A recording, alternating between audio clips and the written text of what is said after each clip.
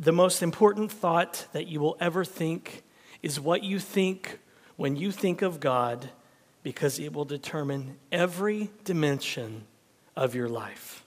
And the Apostle Paul knew this. It's why he's writing to the Colossian church.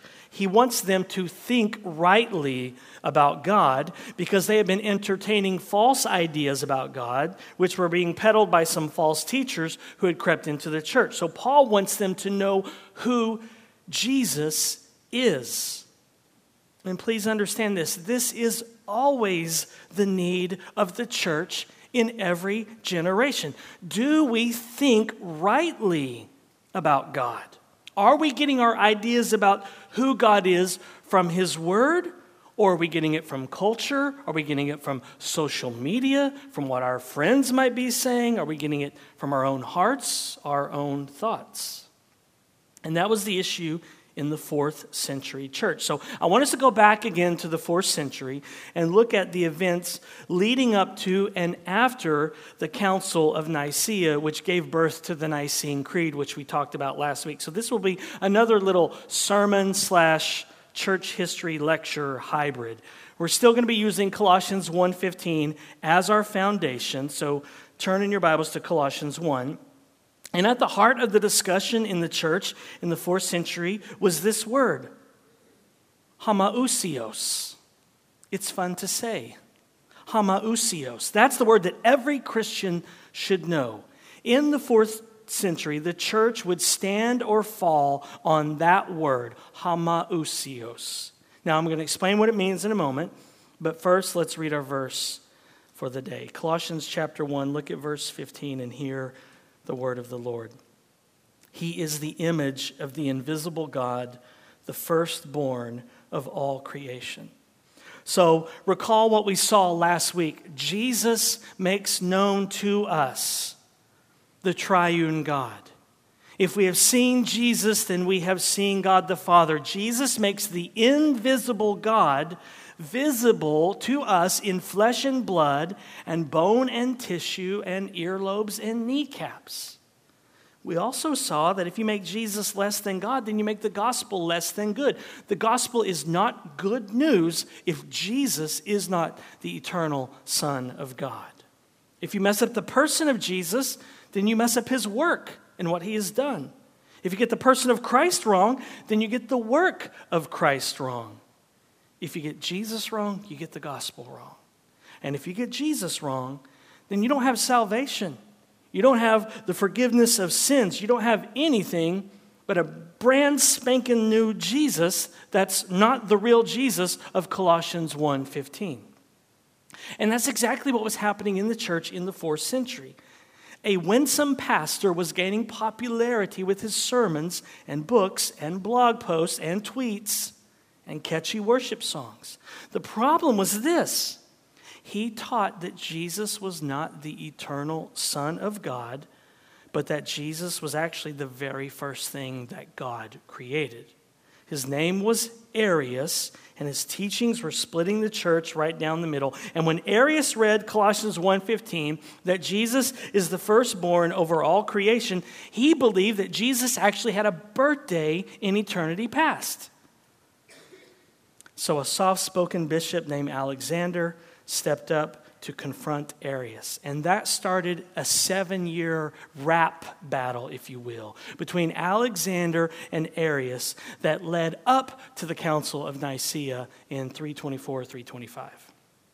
This theological battle over the nature or the essence of Jesus was spreading all over the Roman Empire and threatening to not only destroy the church, but to destroy the kingdom. So in response to this, the emperor Constantine called together all of the church's theologians and pastors and Christian thinkers to discuss Jesus, to discuss the Son's essence and his relationship with God the Father. Was it an eternal sonship, or did God create Jesus? And this happened in the winter and spring of AD 324, 325 in the city of Nicaea at what is now known as the Council of Nicaea, where Arius was condemned as a heretic, and the church created an official response to Arius known as the Nicene Creed. So I want to read the Nicene Creed to you. It was on the cover of our worship bulletin last week.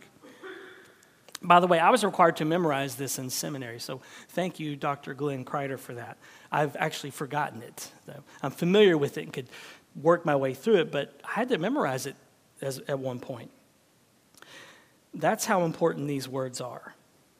The Nicene Creed says this: "We believe in one God, Father, all-sovereign, maker of all things seen and unseen, and in one Lord Jesus Christ, the Son of God, begotten from the Father as only begotten, that is, from the substance of the Father, God from God, light from light, true God from true God, begotten, not made, of the same essence, one in, with the Father, through whom all things came into existence, the things in heaven and the things on earth, who because of men and our salvation came down and was incarnated, made man, suffered, and arose the third day, ascended into heaven, comes to judge the living and the dead, and in one Holy Spirit." And now they're going to address Arius and his followers. "And to those who say, there was once when he was not, or he was not before he was begotten, or he came into existence from nothing, or who affirm that the Son of God is of another nature or substance, or a creature, or mutable, or subject to change, such ones the Catholic or universal and apostolic church pronounces accursed and separated from the church." And that beautiful piece of Christian theology came about because of one guy named Arius as a response to his teachings. And so as a result of the Council of Nicaea, Arius was condemned as a heretic. Arianism was condemned as heresy. His books were burned. He was banished to Yugoslavia. He was canceled before canceling people was very popular. He was rightly canceled. But Arius did not just lay low. He didn't just disappear after Nicaea and walk away with his tail between his legs. He didn't delete all of his social media accounts. In fact, he started posting even more. He doubled down on his beliefs, and he continued to spread his teachings, especially through his catchy worship songs. But let's rewind just a bit and let's talk about what actually happened at the Council of Nicaea. A group of over 325 bishops and pastors, and the bishop was just kind of the head over all the pastors in a city. So if you had 8 pastors and 8 churches in a city, there was a bishop who gave oversight to those men. So 325 bishops and pastors gathered, and the Emperor Constantine, read the government, picked up the bill and covered all of their expenses to travel, their hotels, what they ate. I mean, imagine the government picking up the tab at a pastor's conference, saying, we're going to pay for every pastor to fly in. That's what happened.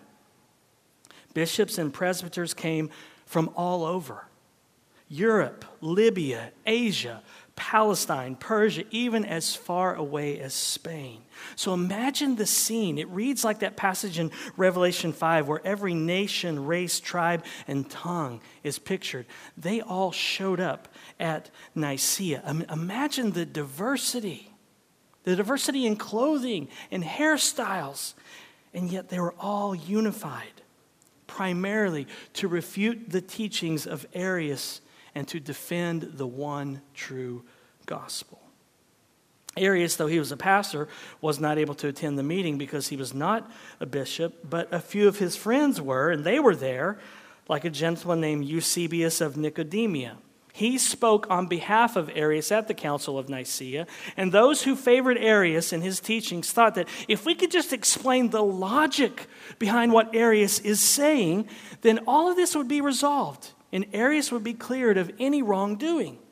And so from May to July, in 325 AD, this was the main item on the agenda. Now, there was a few other items like what we do with the Lord's Supper, what's the date of Easter, and different things like that. But this was the main item on the agenda. Did Jesus have the same essence or nature as God the Father?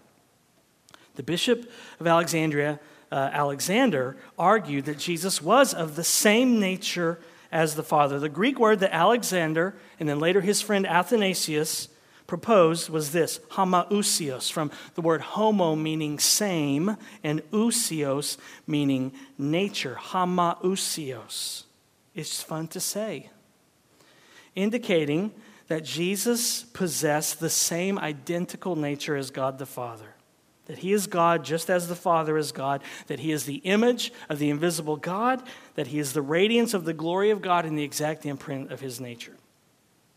So Arius' friend Eusebius of Nicomedia spoke up, tried to present his case on behalf of Arius, and once he was done, it was clear that this teaching was heretical and a direct contradiction to God's word. Eusebius' explanation actually caused several bishops to stand up and cry out and say, "You lie!" and "Blasphemy! Heresy!" He was eventually shouted down, his speech was yanked from his hand, ripped to shreds, and then trampled underfoot. By the way, this is how you respond to heresy. You rip it up and you trample it underfoot. And so at this point, it was clear that this was no minor doctrinal issue that could be easily cleared up. This was serious. The council was in unison that they needed to reject Arianism in the clearest way possible because it contradicted God's word. But they were aware that this would be difficult to do because Arius and his followers would just say, well, we just interpret those verses differently than you do. They knew they had to form a creed to reject Arius because Arius would just say, well, that's just your interpretation. You ever hear that? Well, that's just your interpretation. No, that's what God's word says. And it was Constantine, the emperor, who actually suggested using the word homoousios, same nature, essence, in what would become the Nicene Creed. But some people thought, well, what if we say that Jesus was homoiousios, from the word homoi meaning similar and ousios nature? And they thought this will be sufficient. Some people wanted all the divisions and debates that were sweeping through the churches to end, so they said, let's compromise. Don't say that Jesus is from the same nature as the Father. Don't say that he is the image of the invisible God. Let's say that he is similar in nature to God the Father. And so there was a big debate in the churches over these very similar sounding words, homoousios and homoiousios. And the debate that was sweeping through the empire was over one letter, the letter I. Did Jesus have the same nature, homoousios? Or was he just similar, homoiousios, to God the Father? These were the questions that were being discussed at Nicaea. And after 3 months of discussion, it came time to vote. These are the results. And when you read about the voting results, the positive votes vary, but the negative notes are very clear. It was a landslide. Stephen Nichols, a church historian, says this: sticking with numbers, the vote at Nicaea was not close. Pinpointing the number of bishops in attendance is difficult. Numbers range from 220 to 318. The number of yea votes ranged anywhere from 218 to 316. Scholars know the number of nay votes with accuracy. They were 2, cast by friends of Arius.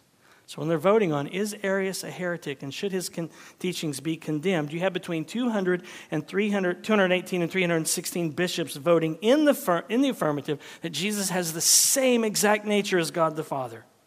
And there were 2 votes in the negative, and they were cast by the friends of Arius. You had 316 to 2.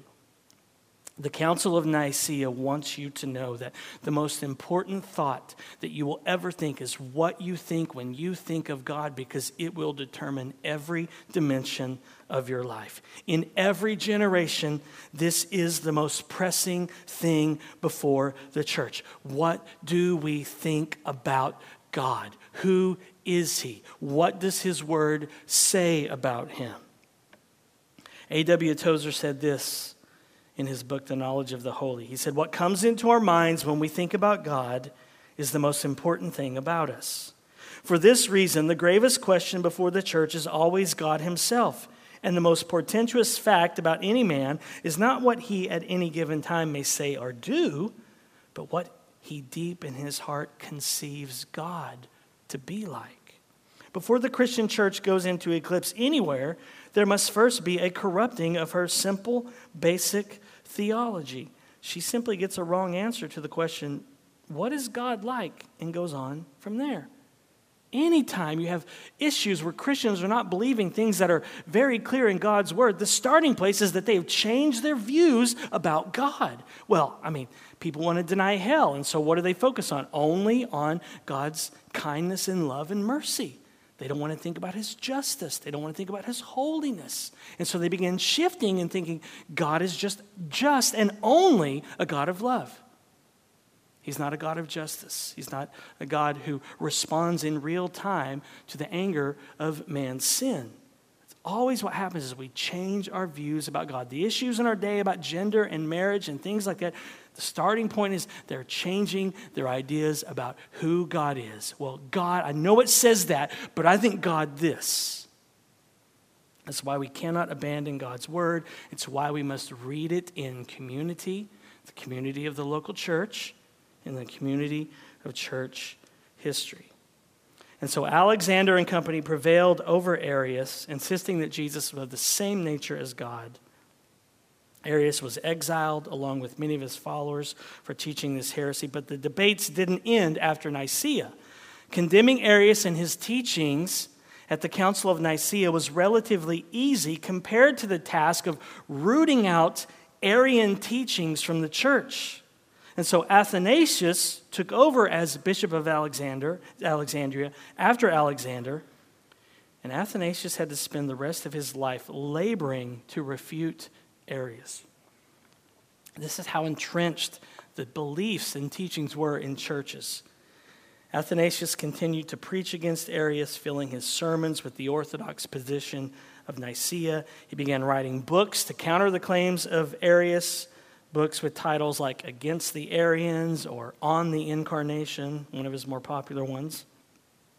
Though there was victory at Nicaea, Athanasius kept getting sent into exile by whoever was the emperor because they wanted this to go away. And Athanasius is like, I'm not budging on this. And it's like, you're dividing people. And he said, no, this is truth. We have to stand for truth, no matter what kind of division happens. And these emperors are like, we're tired of you, dude. Let it go. And he's like, I'm not going to let it go.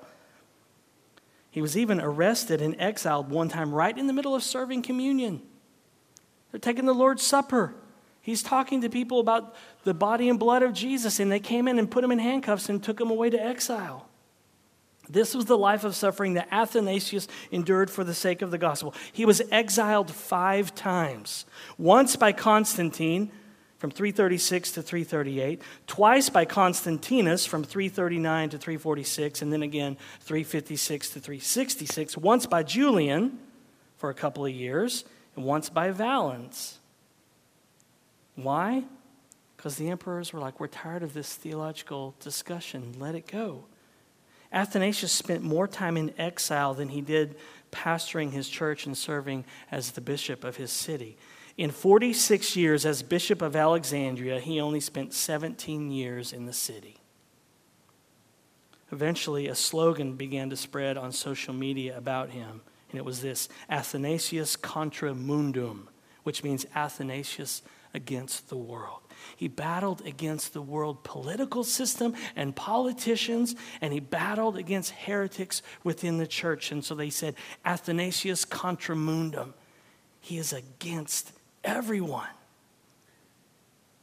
But get this, for over 60 plus years, Athanasius defended the doctrine that Jesus is of the same essence or nature as God the Father. For 60 years, Athanasius defended that Jesus is the image of the invisible God.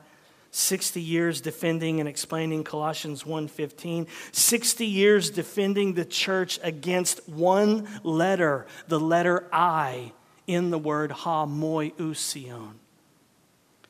Church historian Stephen Nichols says this about the tenacity of Athanasius. He says, Athanasius took hold of an idea, the word homoousion, and would not for life or limb or exile let go. The church could not be as grateful to anyone as they can and should be to Athanasius, a theologian who wrangled over not just a word, but over a single letter for 6 decades. Athanasius spent his life in one long theological debate over apparent minutia. And if he hadn't, we'd all be in trouble. One has to ask why Athanasius endured so much for so long. Why did he wrangle for decades over one word, over one letter, I? The reason comes in a phrase also found in the Nicene Creed, a phrase that is attributed to Athanasius. It may not be too much of a stretch to claim this phrase to be one of the most profound, if not beautiful, phrases in all of theological literature, the phrase, for us and for our salvation. Athanasius wrangled with the best minds of the day and endured persecution at the hands of the most powerful politicians of the day, all for the sake of the gospel. The person of Christ, Athanasius believed, had everything to do with the work of Christ. If the church got it wrong on the person of Christ, the church would get it wrong on the work of Christ. Athanasius spent 6 decades contending for a letter and contending against the world for the sake of the gospel. Why? For us and our salvation, so that we have right thoughts about God, because it matters what we think about God. That's why this is important. It's why Nicaea is important. It's why we affirm the Nicene Creed. It's why we care about the word homoousion. Why? Because the most important thought that you will ever think is what you think when you think of God, because that thought will determine every dimension of your life. If we don't have a right view of Jesus, then we won't see the real Jesus. He is the image of the invisible God. He makes God known to us. The real Jesus makes the real God known to us. And the real Jesus is reigning on God's throne right now above all earthly political powers and above all earthly politicians. I don't care what anybody decides and does. Does it affect us? Yes.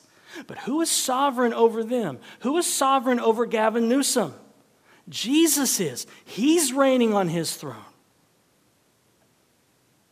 He could come back at any minute, and when he does, all his enemies will be put under his feet. They will bow their knee to him, the real king.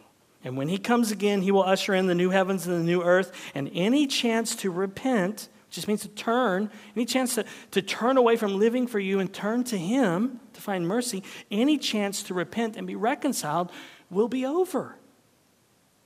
So if you're here today and you don't know Jesus, turn from living for you, turn to him, and then you can really begin to live. Trust in what Jesus has done for sinners through his life, death, resurrection, and ascension in order to be reconciled to God. This is the real Jesus. He is the Colossians 1 image of the invisible God. He's God's anointed son. He is the king. And he will squash all of his enemies when he returns, and they will be thrown into the everlasting fire. And that's something to avoid. Understand this. The real Jesus is not a pansy. The real Jesus is not a pushover. The real Jesus does not have nice feathered hair and soft hands that smell like strawberry lotion. The real Jesus is the most powerful king that has ever been, and he can take you out today and throw you in hell, and nobody else in the world can do that. But even though he is all-powerful, you must know this about him. He is also merciful. He is compassionate.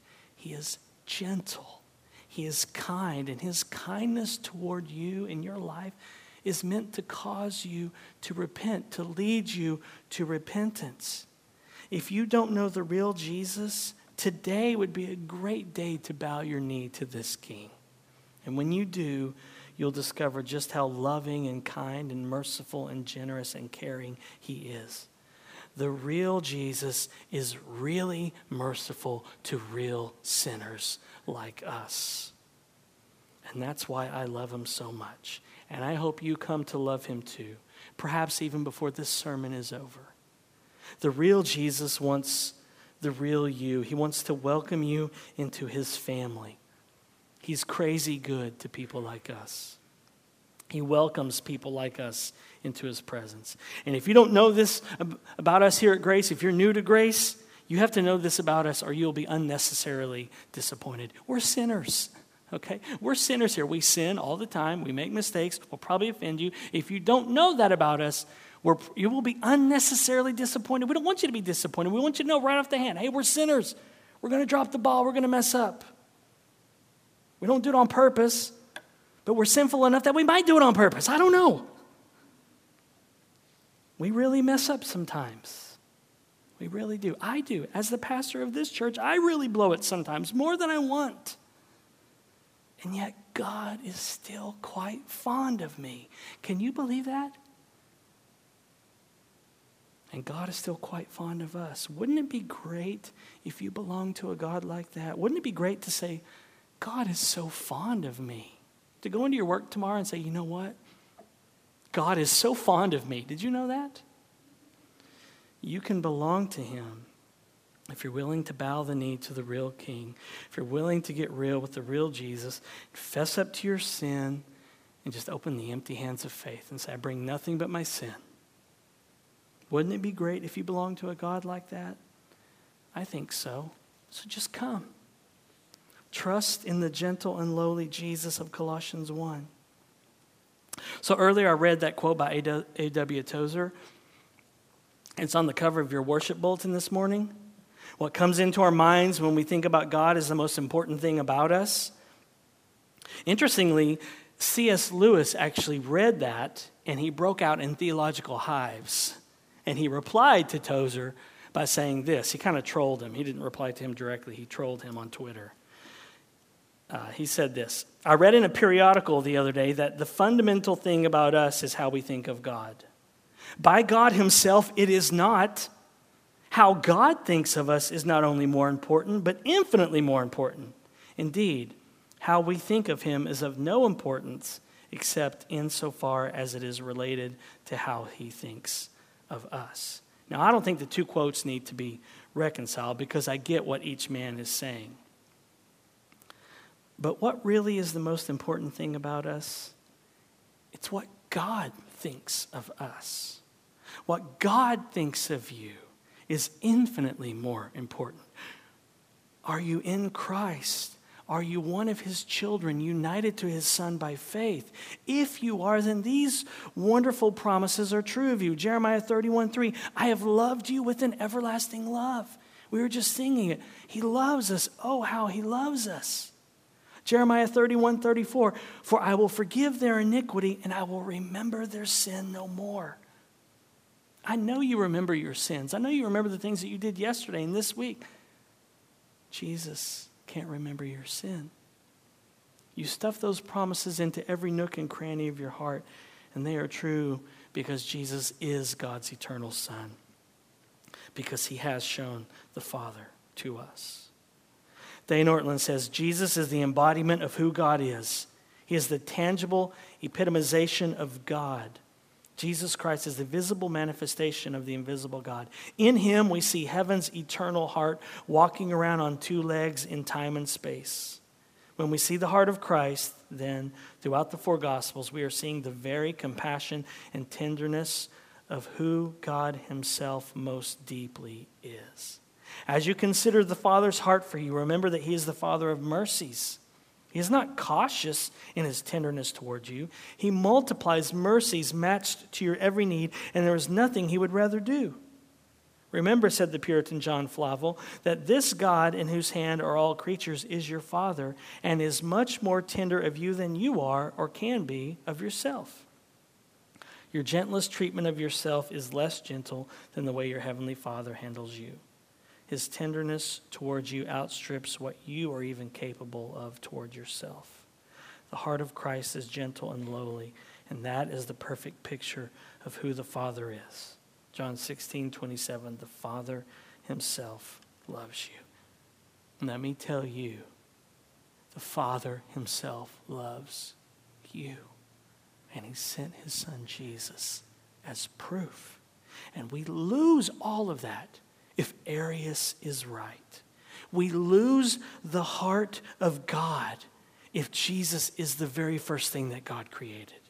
Thankfully, Jesus is the image of the invisible God. He is heaven's eternal heart walking around on two legs in time and space.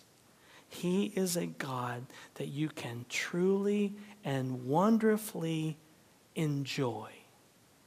Go enjoy him today. Let's pray.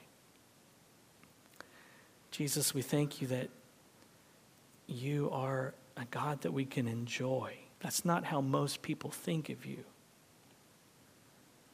Most people think of you as either being a pushover or someone who's just so uptight and angry with everyone. But you are a God to be enjoyed, to have fellowship with, to commune with.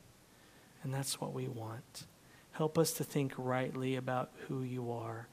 Help us to stay in your word, not entertain thoughts and feelings that we may have, but to understand who you are as you've revealed yourself in your word.